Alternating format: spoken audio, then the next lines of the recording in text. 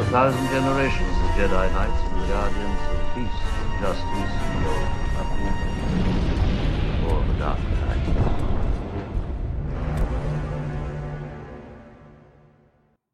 Welcome back to A People's History of the Old Republic, Episode 1.23, A Song of Sith and Jedi. I'm Kelsey, that's Luke, and there's always a little bit of truth in legends. That's awesome. That's an awesome title.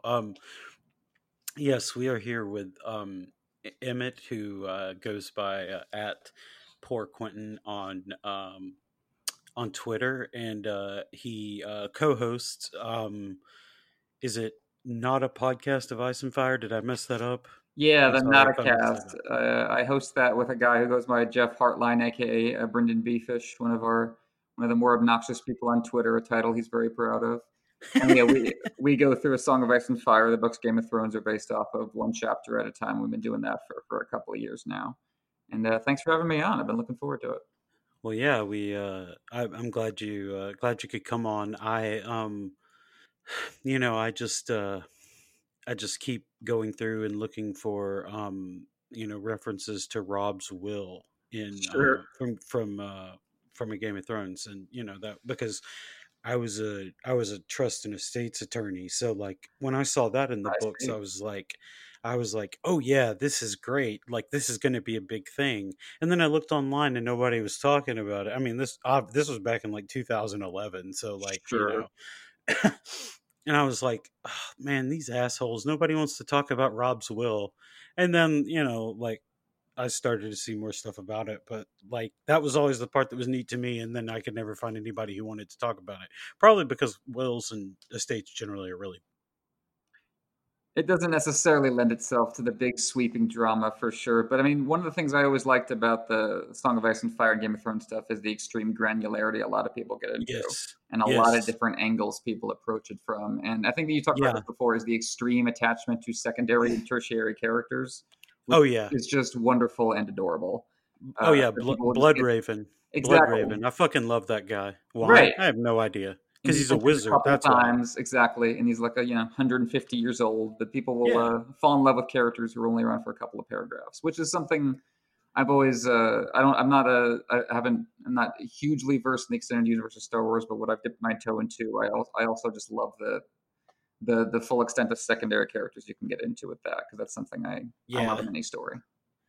Yeah, it to me it lends itself kind of to like the kind of lore dumps that that Martin really likes in his writing, which is one of the reasons I like reading him, because I also can't stop talking about how good the food is. Sure. I grew up on Redwall, and those books are just endless descriptions of meals.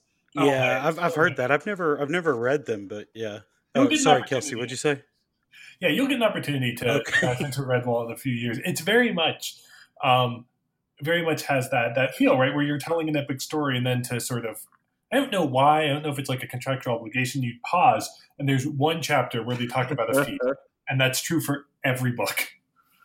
But so one of the things I think that's really, obviously we're here on a podcast about the Old Republic, which is all minor characters that people get super attached to, and we will.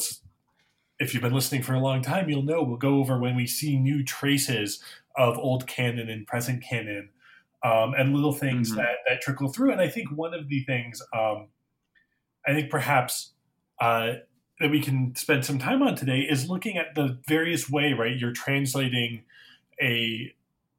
canon to a different medium. And in Star Wars, it's all, you have film canon first, and then everything else is grafted on after that. But with Song of Ice and Fire, it's the reverse, right? Where there's a sort of there's an existing written canon that then gets distilled, and then because they have to keep going in a regular timeline, the show just speeds ahead. So let's start there. Do you want to talk a little bit about I guess how you wrote your relation of the going through chapter by chapter to maybe experiencing the canon of the show?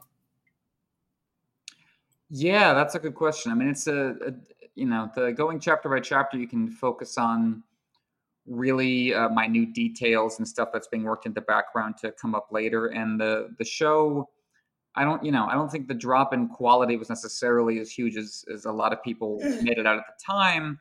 But I think there was definitely a transformation in which they had that scaffolding to work from and when they didn't. And that was pretty palpable. Not that they always relied on every single detail Martin threw into the books, but it was, they had a solid bed of plot to work from. And I think it became clear when the more kind of map details were being done hastily. Not that necessarily is the most important thing, but it stood out in relation to earlier seasons in that regard. And I think even people who didn't pick up on the books, even people who didn't read the books necessarily, I think picked up on that. Yeah, it's I'm a big fan of the books, and I like the show for the most part until I guess maybe like partway through season 7 or 8 or whatever. But we're not here to to parse that. Everybody's been up and down that road a few hundred times. But I thought something that I did think was interesting, and I think it's. I think somebody, it may have been Jeff who said it, but it's like the show is kind of like the canon of Star Wars, and the books, the World Book, and then obviously Martin's books, are like kind of the EU or the Legends stuff or whatever, and the movies as well. And I always thought it was interesting how they they were trying to like translate it into you're trying to distill stuff, and yeah, you're right. Like in the earlier seasons, you can kind of tell because they have more of the meat on the bone to work through with with Martin's books, and then later it kind of it kind of fell off or whatever. So I think I think there's kind of an interesting parallel there between those two, even though it's obviously different because Martin's still working on the books, and et cetera, et cetera. Sure, that adds a certain incomplete tension. I mean, I guess you could say there's some comparisons between in the years between Return of the Jedi and Phantom Menace, but that's not really a weight in the same way because it's not a guarantee the story's going to resume in the same fashion, and because the EU is just exploding in so many different directions at that time, so it's not quite the same. But the distillation process, is key, and I think it's easier to take a complex writing framework and then boil it down to TV than to have to come up with the writing framework entirely in your head and then boil it down. Like there's a scene in season 2 of Game of Thrones where Tyrion is messing with all the advisors one by one, dropping some information with each one to see which of them is going to feed it to Cersei. And it's a great kind of shortening of what is a very long and elaborate and great scene in the books, but they had that kind of to work from, so they had something to melt down.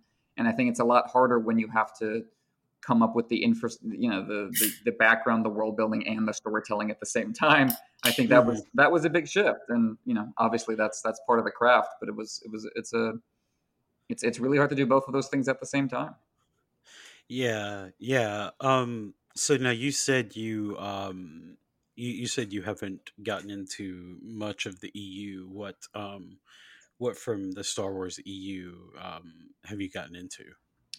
I played Knights of the Old Republic, both of them with my friends pretty extensively, and I've read Timothy Zahn books, a couple of books that came my way. My mom was a librarian, and when she found out I liked something, she was always dumping books at me, but I never went through it in a concentrated way, the way I spent time with Tolkien. Yeah. So a lot of my knowledge of it is fragmented. There's some stuff I know and some stuff I don't. Yeah, definitely. Yeah, we we've done Nights 1 and Nights 2. I was listening to something. Yeah, it was bringing me back to my high school days pretty strongly. It was great. Yeah, it's had a lot of fun with that. So like you were talking about just like random one-off characters that you really liked. Did you have any of those in mind in Star Wars, or was that just that's a good question. Thinking back, I mean, I like, watching bits of The Mandalorian made me think of Canderous Ordo again. Again, a lot of the Blast to the Past stuff when I watch modern Star Wars things. Yeah. I always have a soft spot for Wookiees. So, whenever Zalbar shows up. So, gotta love a big dog. But yeah, I mean, that's the fun of expanding Star Wars is, expanding on the shadow of this very strong kind of central helix of the characters that everyone knows so well. So there's just so much possibility, and I always love that. Yeah. Do you think? I mean, I'm sure you don't have any inside info, but do you think that is something that might happen in the future with A Song of Ice and Fire? Like, they maybe do, like, they have like prequel books written by other people or something like that. Yeah, I mean, George is not particularly in love with fan fiction. So, I mean, obviously that's not the same thing as authorized books under someone else's name, but yeah, he loves kind of being at the center of the empire himself so much that I don't know if he would be authorizing that within his lifetime, which, beyond that is a question that's no fun to speculate about, but that would be a totally different ballgame, obviously. Yeah. Just wanted to make sure you avoid the whole Brian Herbert trap. Yeah. I mean, there's no good options at a certain point. Like, there's a inherently ghoulish quality to like talking about like, what if he writes another Duncan Egg book? And it's like, yeah, but do we want him to spend any time on? And not that that's in our control either. Yeah, those are the kind of conversations that happen around those books a lot these days, which is definitely morbid, but yeah, there's a weird sentimental attachment to it because it is all still caught up in one dude. It's I mean, it's not like he's Bill Watterson or something. He's not like he's not like Thoreau out there taking full charge of everything himself. He definitely has people who help him and work on stuff himself when you get to like stuff like the World Book or Fire and Blood, is his Targaryen histories. Mm-hmm. But a lot of it is still just caught up in him. Yeah, that's interesting to contrast with George Lucas because everything always had to go through him to some extent, but he wasn't directly working on pretty much anything in the EU other than like approving ideas and stuff like that. And I think he fairly kind of famously hated, or didn't hate, but he was not a big fan of the EU. And in the prequels you can kind of see that he tries to kind of roll back some of it because in A New Hope, Obi-Wan says for 1,000 generations the Jedi have been the defenders of peace and justice, and then in Attack of the Clones, young Obi-Wan says that the Republic is like 1,000 years old. Like, so he made them like contradictory on purpose, and then because of how Star Wars is and how it was and everything, they just decided to invent like a whole like little war to explain like the difference between those two statements. There's like a whole, like all the new Sith Wars stuff from like 2000 BBY to 1000 BBY is completely there to explain those two statements in Attack of the Clones and A New Hope. Well, it's kind of funny to me. Yeah, that sense of puncturing the canon by the author is interesting that way, and everyone's got to respond. Yeah. And it's like a creation of canon. What were you saying, Kelsey? It's like creation of canon, not exactly by committee. That seems more of a deliberative process, but it's sort of a kind of very freewheeling. There's George as the clear architect of the original trilogy and like the prequel trilogy, but beyond that, he is sort of at most supervising the creation of canon around it, and then that's a role handed off to Disney. And what you see, right, is you get wildly divergent stuff. I mean, and that's why you have to, like, Star Wars formally grades and separates its canons. And we did an episode a while back on like Splinter of the Mind's Eye, right? Which is like before the second movie. It's like after, like just after the first one is out, there's this like stab at what is a story in this universe, and none of it is really like maybe one thing mentioned and it gets carried over into any of the films later. I remember reading that one. Yeah, I remember reading that when my mom showed that to me after I liked Empire because she'd heard it was a branch not taken. Yeah, and it's it's interesting because like the EU, like it not only varies in tone and style, but it varies like vastly in quality. Like you know, one of the new Jedi Order books could be pretty good, and then the next one is just utter garbage, you know. And I'm not picking on that specifically. I'm just using it as an example. But it's like you have you have all this varying stuff, and I always joke about Kevin J. Anderson because I liked what he did with Tales of the Jedi, but I understand a lot of people aren't fans of his books, especially the stuff he did on like Dune with the Butlerian Jihad and all that. But Sure. but you know, you get this varying quality and varying style. So yeah, I could understand why Martin might not be a fan of that. Definitely, but you know, he follows his own kind of instincts towards gargantuan writing in directions that it may as well be kind of a more even like novella format. Like he's talked about, you know, Arya is spending time in the book still in the ninja Venice city of Bravos that she hangs out in for a few seasons in the show. And it's like, you know, I love fantasy set in Renaissance settings, and I wish there was more of it. Like there's a couple of great book series, but I really love that setting, kind of pushing that direction away from purely medieval settings.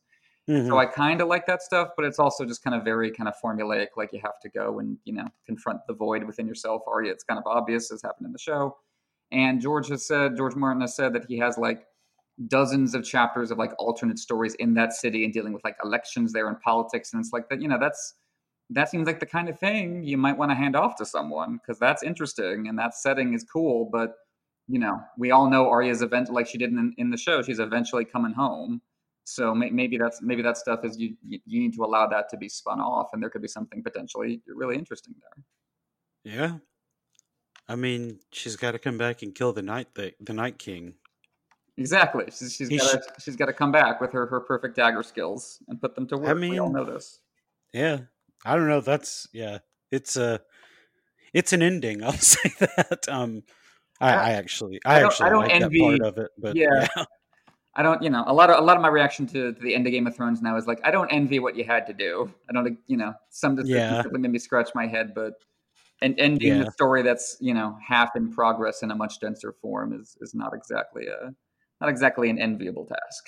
Yeah, but you know, you talk about it and it is interesting because, you know, Martin says he has these chapters written you know, extensively on like elections and things like that. But I mean, you know, there are entire EU books dedicated to, you know, like explaining lines from these movies. And I mean, yeah, you definitely, if that was something, you know, that I guess he really wanted to get out there, you know, obviously, I guess they could do another world book or whatever, but you know, that, yeah, you would think that they might pass that off.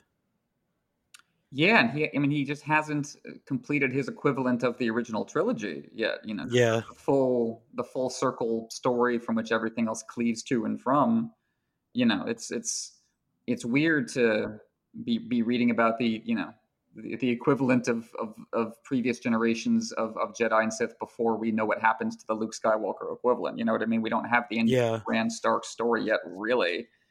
And that is probably, for my money, the most Star Wars influenced stuff in the books is Bran and Bloodraven. Oh, is that why I like Bran so much, even though his chapters aren't maybe that good? Well, yeah, that's the weird conflict with Bran, is like he's clearly the main character of an earlier version of that story, like the one that was, you know, originally George R. R. Martin said he was going to write a trilogy, that this was going to be 3 books, and, you know, like the Red Wedding was going to happen in the first book, and then Dany was going to come back and to do, you know, fiery shenanigans in the second book. And as it expanded, I think because he just fell in love with a lot of stuff that I really enjoy too. But Bran was still very much like the, you know, the Tolkien Star Wars King Arthur, here's your protagonist boy, and that you can definitely tell the story in the statements. But I still love Bran on the whole, and that stuff I think very much feels like George Martin going back to the Star Wars well for inspiration, I think. Yeah, definitely. Bran does have that quality, but there are other things, that Martin includes, like the Valyrian steel, which is, it's not the exact same thing as a lightsaber, because obviously a lightsaber has a much different look to it than other swords do. But he has the stuff that, like Valyrian steel, which is based on real stuff that happened in the past with like Damascus steel. But he includes those elements, and it's interesting to see him try to deal with the constraints of not having like hyperspace or something like that to move around on. How he has to deal with having Dany over in Marine or whatever for however many books it's been now. For a couple at least. But yeah, there's wonderful, insane theories that A Song of Ice and Fire is secretly sci-fi, and that there's spaceships behind the scenes and stuff, which are great, but not true. But George has written sci-fi before, and you can definitely see the influence on stuff. Stannis' sword in the books really does like glow like a lightsaber, like it has intense red fire from within it that freaks everyone out and that everyone reacts to.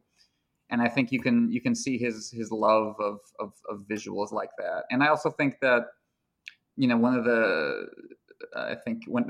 the explanations when you go searching for explanations about why the prequels are actually good, and one of the things I find interesting in the stuff of the EU I have gotten into is the interesting echoes of Roman history, and that is a kind of big framework for a lot of history that goes on in Star Wars, and that's something that stands out really strongly in the books of A Song of Ice and Fire when Dany goes to the cities of Slaver's Bay. And this isn't really a thing in the show, and I understand why visually it might just look jarring, but a lot of the big signifiers when she goes there are actually Roman, not really anything to do with the Middle East. It's a lot of togas and pillars, and a lot of the stuff that looks like the stuff in Attack of the Clones.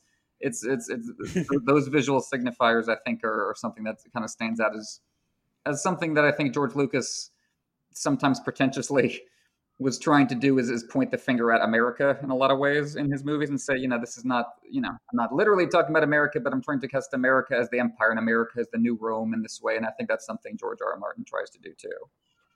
Well, I think something that Lucas. Oh, go ahead, Kelsey. Yeah, so something we see kind of across both series, right, is the idea of a not even a golden age, right? But like the kind of the collapse at the end of an age. It's really very much about the sort of like storm of disillusion of a past way of being. And that's like the prequels get to tell the story of the fall, and the original trilogy gets to talk about what is it like for people kind of scrambling to restore anything afterwards. But you also see it, right, where it's very clear, right, that there's powerful menace and a deep kind of failure projected sort of throughout A Song of Ice and Fire. It's a really sort of interesting resonance that when you're like these crafting these works, and they're obviously writing in slightly different eras of U.S. history, but you get this real kind of ominous sense of dread of how they feel and how they go back to like our same kind of central metaphors, right? Like Game of Thrones gets to tell pre-Enlightenment collapse, and also Roman collapse, and so does Lucas. I think that's a great point. That sense of historical kind of generational nostalgia that stands out, really strongly for both of them. Because the equivalent of going back to the prequels in the Song of Ice and Fire world would be the story of Rhaegar and Lyanna and Robert's Rebellion. And that generation is just, everyone who survived that generation has just like not been able to move past their 20s at all. Robert's just gotten fat and obsessed with the past, and Ned barely keeps from curling into a fetal position and weeping, and Jaime is so messed up, and even Oberyn, who's like this dashing, swirling ultimate Lothario, even he is really screwed up about what happened to his family back during that war. And it's that moment in the first Star Wars movie when you get Obi-Wan's looking down and just talking about it, and then the dark times, and then the Empire, and you hear the lightsaber go out. It's that sense of like my present is just so shabby compared to the glory of my past, which I have mythologized all out of proportion now anyway, because it wasn't really like that. But yeah, I mean, that's I think that's a good way to get pathos out of genre fiction situations, is you have this dazzling other world, but people who are living in it are like, nah, it used to be better though.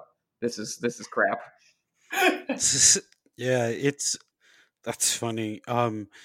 It's interesting that you mentioned Oberyn, because I think he has a lot in common with the Jedi in the original trilogy that we see, Obi-Wan and Yoda. And I mean, they're clearly, suffering from something. They're two of the last of their kind. And Oberyn has spent so many years in the books, running around feeding his life with like hedonistic lifestyles and things like that, but he's still never really processed like all of the stuff that went on. And you kind of start to see Obi-Wan process it some in A New Hope, because he's telling his story about how grand it used to be. And on the one hand, yeah, he's mythologizing it, but on the other hand, he's like, fuck, all my friends are dead and I've been living out in this goddamn sand trap for 20 years. This shit sucks.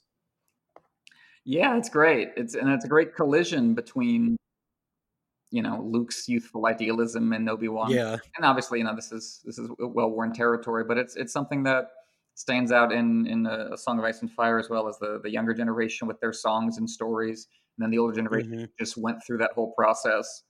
And there's a great part in the books when Catelyn is going down to Renly's camp to try to negotiate with him, and she's just looking at all his young knights laughing and getting drunk and getting laid, and she's like, "Oh, you're all gonna die horribly." Yeah. And I know this because it happened to everyone I knew 15 years ago, the last time we all did this. And that's horrible circularity. Yeah, they're all either dead or they wish they were dead, but they can't admit that. Right, exactly. Like, just walking dead inside. Like Stannis, who was just one of my favorite characters, because he's just overreacted to everything that went wrong in his life and just can't move on and can't relate to the present at all.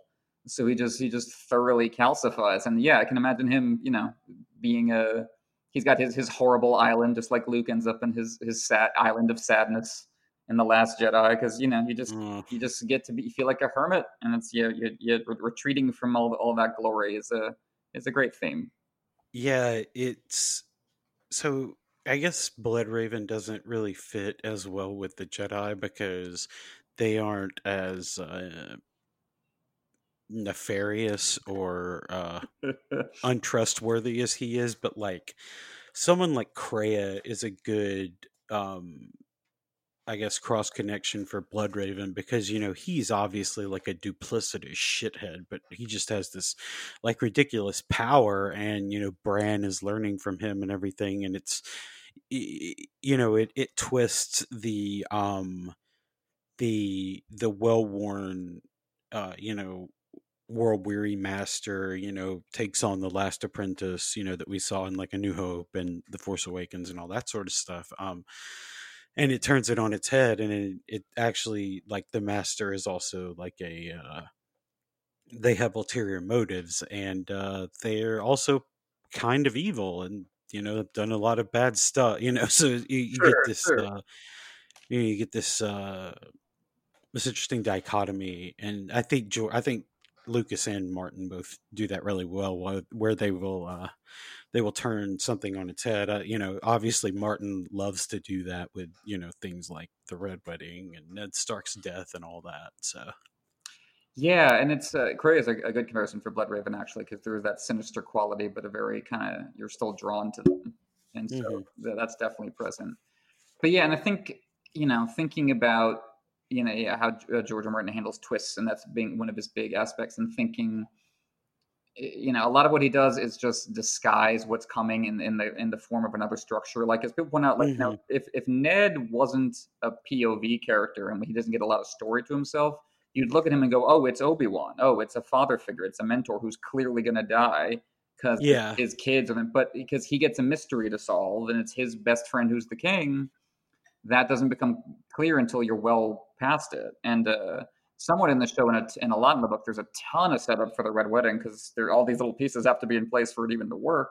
Yeah. But none of that registers as, as intense foreshadowing to you when you're just going through it. And I think that, that it's that difference between something just being purely shocking versus something being, release of suspense. And that can be a fine line, but that's something that I think separates good from mediocre storytelling a lot of times.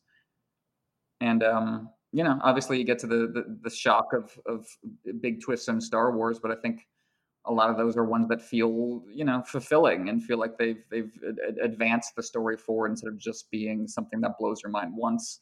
And that's, I think what a lot of people like in A Song of Ice and Fire and liked for a while in Game of Thrones.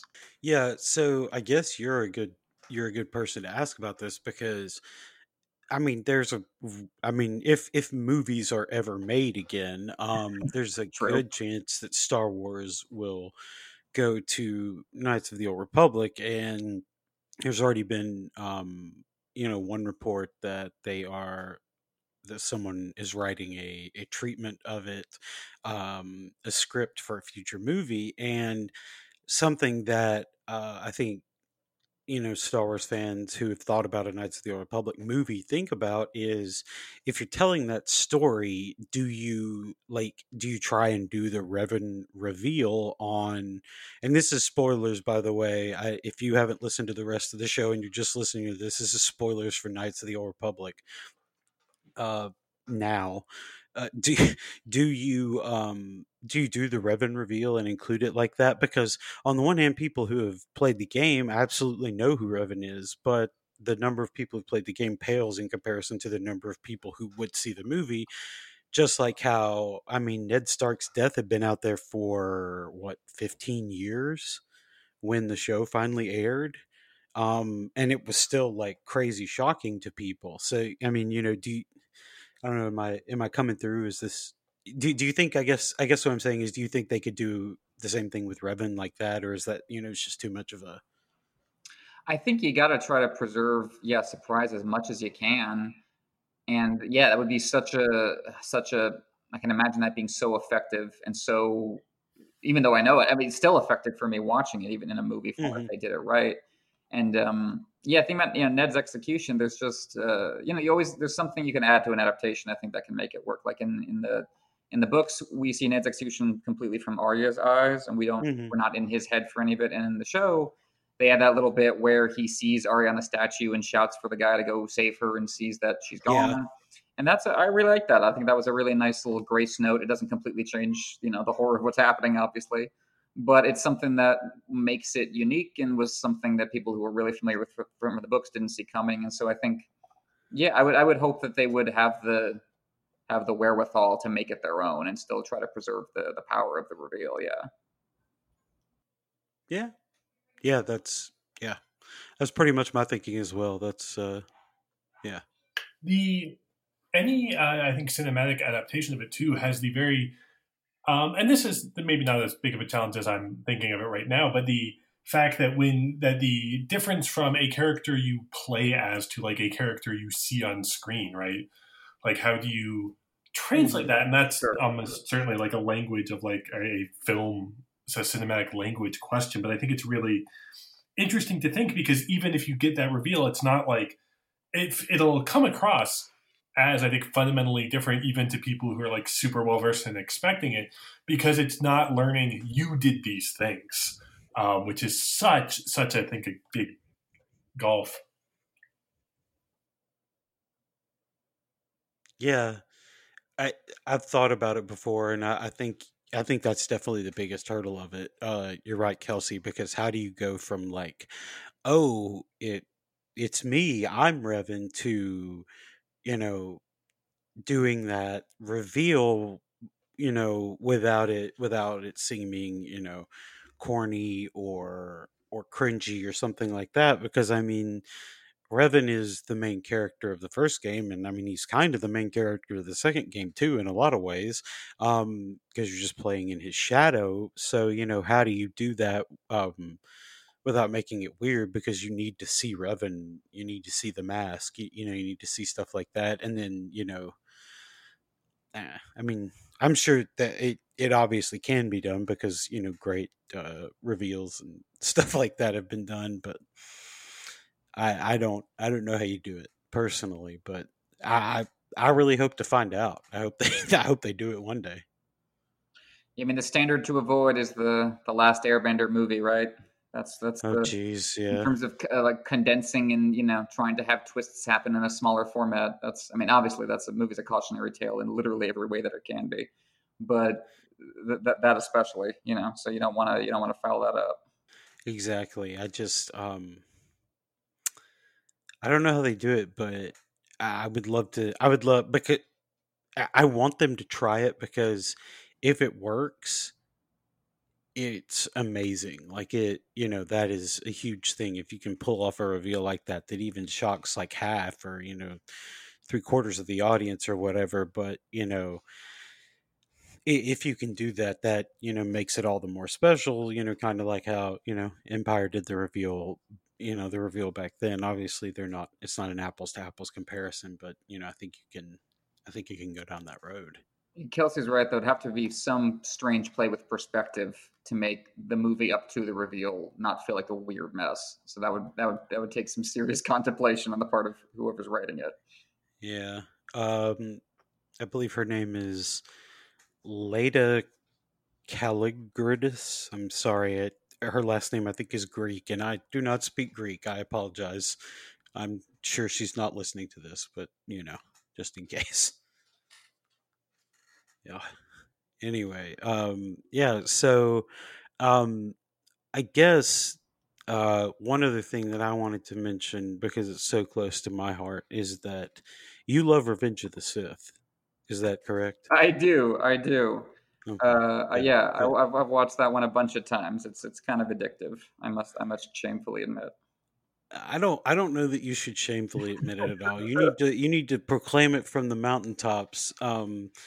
No, I love Revenge of the Sith. It has its moments where it's corny and bad, but I love it on the whole, and I think I don't know. People always think that's weird. They're like, why would you like it? I'm like, I don't know. Why do you like any of them? Yeah, it's got It this speaks to me. exactly. It's got this very singular tone and dread, and just everything is operatic, and I love how much of it is at night. And it's the Emperor's movie to a large degree, Hmm. which is just wonderful. Just as soon as he turns around on that ship at the start, to match the end of Jedi, it's like it always has me from that point forward. I'm like, yeah, it's Yeah. it's Palpatine's show, and his just delight in it, I always enjoy. Well, I think it does the very rare thing for any work on this scale where it concludes a kind of singular vision for a long work, right? Like the George Lucas is very clearly the direct author of the prequel trilogy, even more so than I think the original trilogy. You can see his plotting, and like there's obviously the deep limitations that come in some of the choices made in the prequel, but I think Sith as a whole pulls it together to put an end that feels like the end you want for that kind of that setup. It puts together all the pieces. It has the sort of abrupt shift. There's stuff we've gone into. There's plenty of stuff to say about it, but it really feels like it gets the culmination of a seizure of power at the complete expense of the Jedi. You feel the Jedi broken at the end of it in a way where I don't think you get really any kind of strong feeling about the universe it's in at really almost really even like any of the sequels. Yeah, it's I on the one hand, I mean, I think you're absolutely right, Kelsey. And it was even more of the summation of a work, because at the time, I don't think anyone thought that they would do a sequel trilogy. Like, I don't think that was really a consideration for anyone until like probably Disney started looking into it. I know Lucas had written some stuff, but I don't think anyone seriously considered it until then. So I mean, in that way, it was the summation, because there were going to be 6 movies, and that's all we were going to have, and that was the summation of them. If not chronologically, at least thematically. And it's interesting because I think earlier Quentin said, it's Lucas, or not Quentin, I'm sorry, Emmett said, sorry,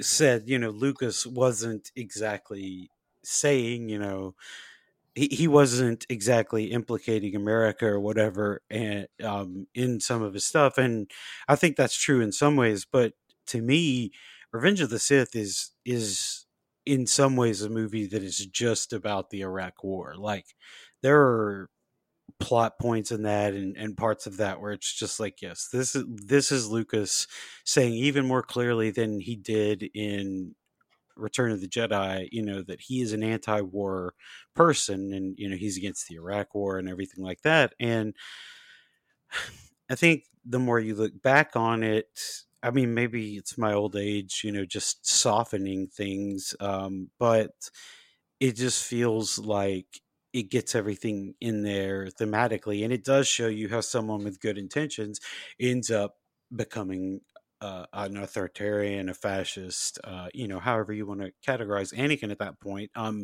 or Darth Vader at that point. But so I think they did a really good job building on that. And to me, like, even if you don't like the movie overall, I think that there's a lot to like there. And I mean, to me, I really like the duel on Mustafar is very affecting to me, and I think a lot of that has to do with obviously how much you care about the characters, and I love Ewan McGregor as Obi-Wan, so it's just I think it does a good job of bringing all of those things together. And like Kelsey said, it's a summation, and in other ways it's a political movie, and in other ways it's a kids movie where a guy kills a bunch of children with a lightsaber. The best kind of kids movie.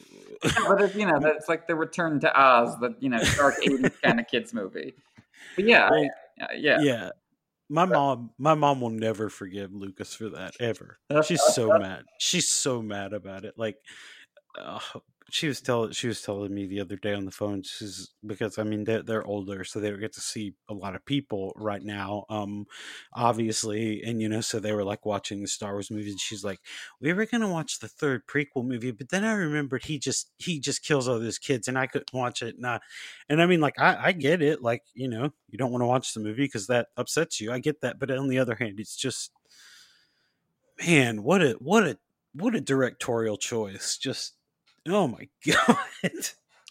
There's an anger that I think comes through actually really well, and there's a sense of corruption and sadness, and the Jedi just constantly being pushing Anakin to spy, which of course you get why they do it, but it just kind of proves the Emperor's point for them. And I love, in a lot of ways, I just love that movie visually, and I just think it's so telling that at the time, one of the big complaints about the prequels is that they're like just visual nightmares, and there's just too much stuff on the screen. And now, by comparison, they look like they were made in the 20s compared to like blockbusters over the last couple of years. Yeah, in terms of where the visuals have gone, and that they seem quaint now in a way that I actually really enjoy. And Sith has just a lot of that, where some of the action scenes are very frenetic, but a lot of it is just like the camera's back, and you can see everything that's happening. And now as an aged man at the end of my life, I appreciate those things more. And I always love Ewan McGregor, because he seemed to have a handle on the dialogue, I think, more than anyone else. I think playing a slightly pompous character helps with that. I think Obi-Wan in the prequels thinks a little too highly of himself, and so I think the fact that he talks that way makes perfect sense. Well, it's also one of the few times where he gets to be like, he is a knight at the height of a golden age, and why wouldn't everything be going great? Like, he gets to fully revel in how corny powerful he is all the time. And it's really just a fantastic, like, reverse engineering of what height does the original Obi-Wan have to fall to get where he is, like, what or fall from. You can see it, right? Like, if we're talking about how so much of Song of Ice and Fire, right, is the characters who are like scarred by their like heroic age earlier, and you get Obi-Wan set up in this to be perfectly poised and heroic, really up until like halfway through Sith, where it all comes tumbling down, and we got to see him age in real time. Yeah, that's exactly what happened. I mean, like, the thing about, I think Ewan does a really good job with, he like chews scenery, and so does Ian McDermott, who plays Palpatine. Like they both revel in like the corny names, and like Ewan McGregor's like just shit-eating grin, like you just want to slap the shit out of that dude, but it's like it's perfect. Like that is what a guy that evil looks like,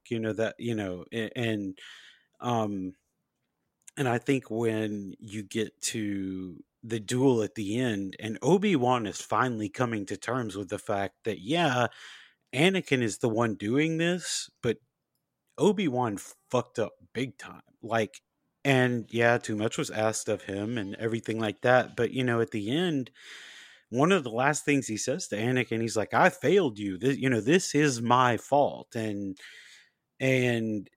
to me, that's always so moving to me. Just, I mean, in part because of what Ewan does, but in the same time, we've watched in the last 45 minutes or 50 minutes him going from, I'm going to end the Clone Wars, I'm going to kill Grievous, I'm telling Anakin, may the Force be with you, and I will see him in, a few days, and then we're going to party and everything, and all that. But, 45 minutes later, and it's the end of his world, the end of his universe, really.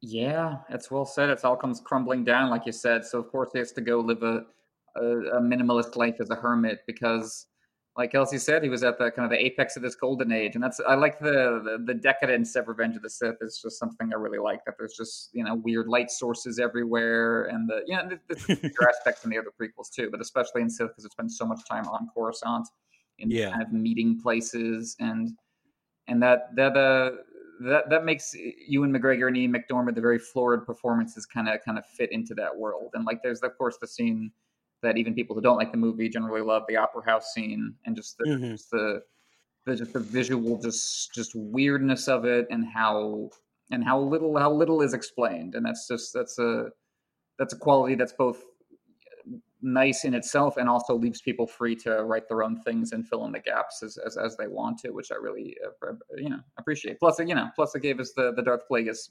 endless source of memes from that. So really, how can we not love that scene? But yeah, that scene is just, it's so creepy and odd, and there's just nothing like it in the original trilogy, and there couldn't be. And those are the best moments of the prequels are when you go like, okay, so this is something that we could never have seen in the world of Jabba the Hutt's stinking terrible palace where everything is broken.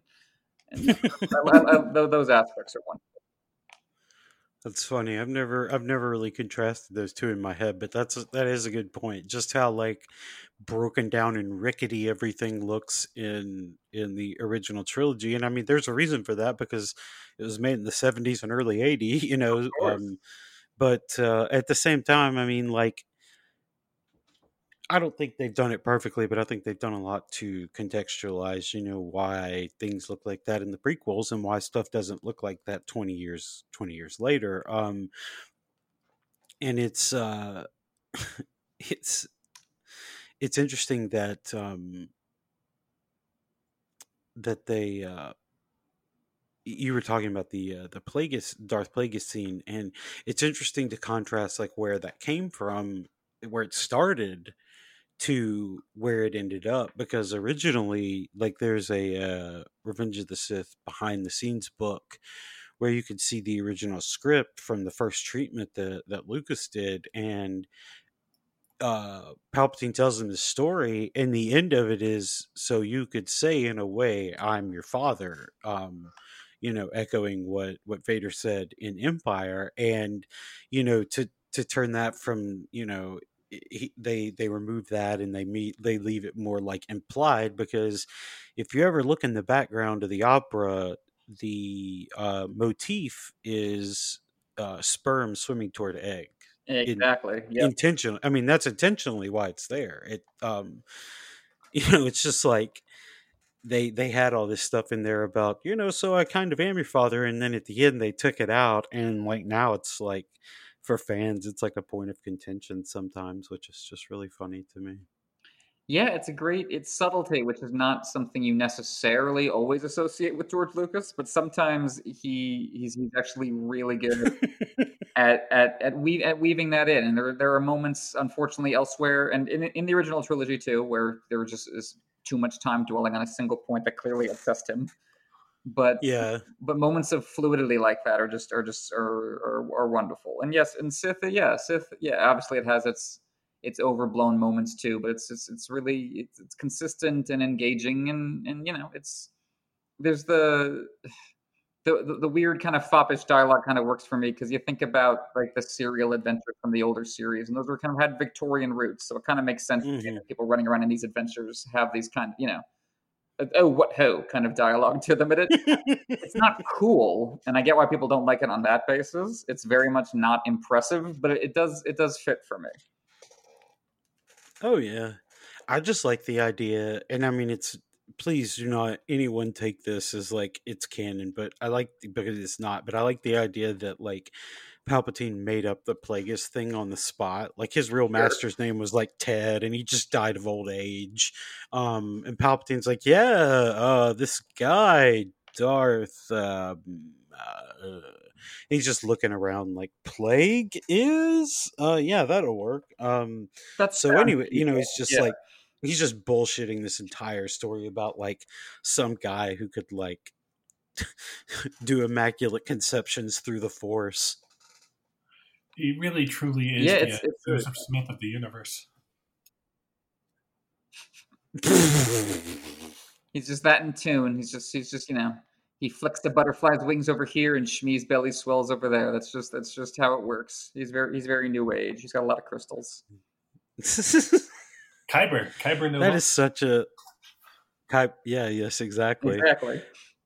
When I showed my wife the prequels for the first time, we've been married for a while. She's not a huge Star Wars fan, but she tolerates it for me. But she was like, "Wait a minute, a virgin birth?" Like she was like, "No, I'm tired of this biblical shit." I'm like, just let it slide. Just let this one slide because, like, I mean, she and I both, grew up in evangelical Christianity. It's just like, no, I've heard this story before. I don't want to hear it again. I am done. I don't want your virgin birth shit. Can't blame her. Yeah, I mean that's something that's also in Song of Ice and Fire is the urge to combine. This is going to be my version of every story I've ever read ever. Every single story I've ever encountered. And that's something that's all over both the original trilogy and the prequel trilogy is George Lucas. Like, I like 24 things and they're all going in. I'm going to have a Ben-Hur here. Yep. This is going to be the Blade Runner part, and this is going to be the Metropolis part. And, that can get a lot, but I think it's just a funny thing about Star Wars is that a lot of the discourse about the original trilogy is, oh, look at this part borrowed from Kurosawa and look at this part borrowed from old adventure serials. But if you're a kid watching it, of course, you don't know any of that stuff, and you're likely more likely to hear about it the other way around. Like, you first hear about the Japanese movies because of Star Wars. You don't go to Star Wars and see, that's from that Japanese movie. And that's I like that influence coming back is something that I really like in a lot of pop culture. Like, there's a ton of bands that I never would have listened to if I hadn't listened to Nirvana first. And then I heard Nirvana liked those bands, so I listen to those bands now. Yeah.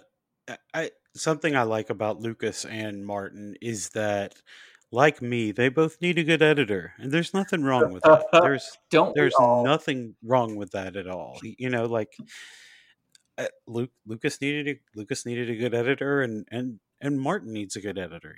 I mean, people are like, these books are too long, and I'm like, listen, George, I need to hear more about this like random story you've got this guy telling on page 310. Yep, same. It explodes exponentially in all directions, and it's like at that point, just like I'm like, go the Dickens model. Just give us a chapter a month. Just publish a chapter in Harper or something. Just something. You gotta maybe get over the huge novel format and just break it up a bit. Well, I mean, by the time it gets ready to publish, it's only going to come out digital because we won't have that much paper left. So right, exactly. We'll just be beaming it into our brains, Bloodraven style. one page at a time. So I do have to ask you a very specific question about A Song of Ice and Fire. Did you come up with the theory about Euron Greyjoy and the Eldritch horror thing?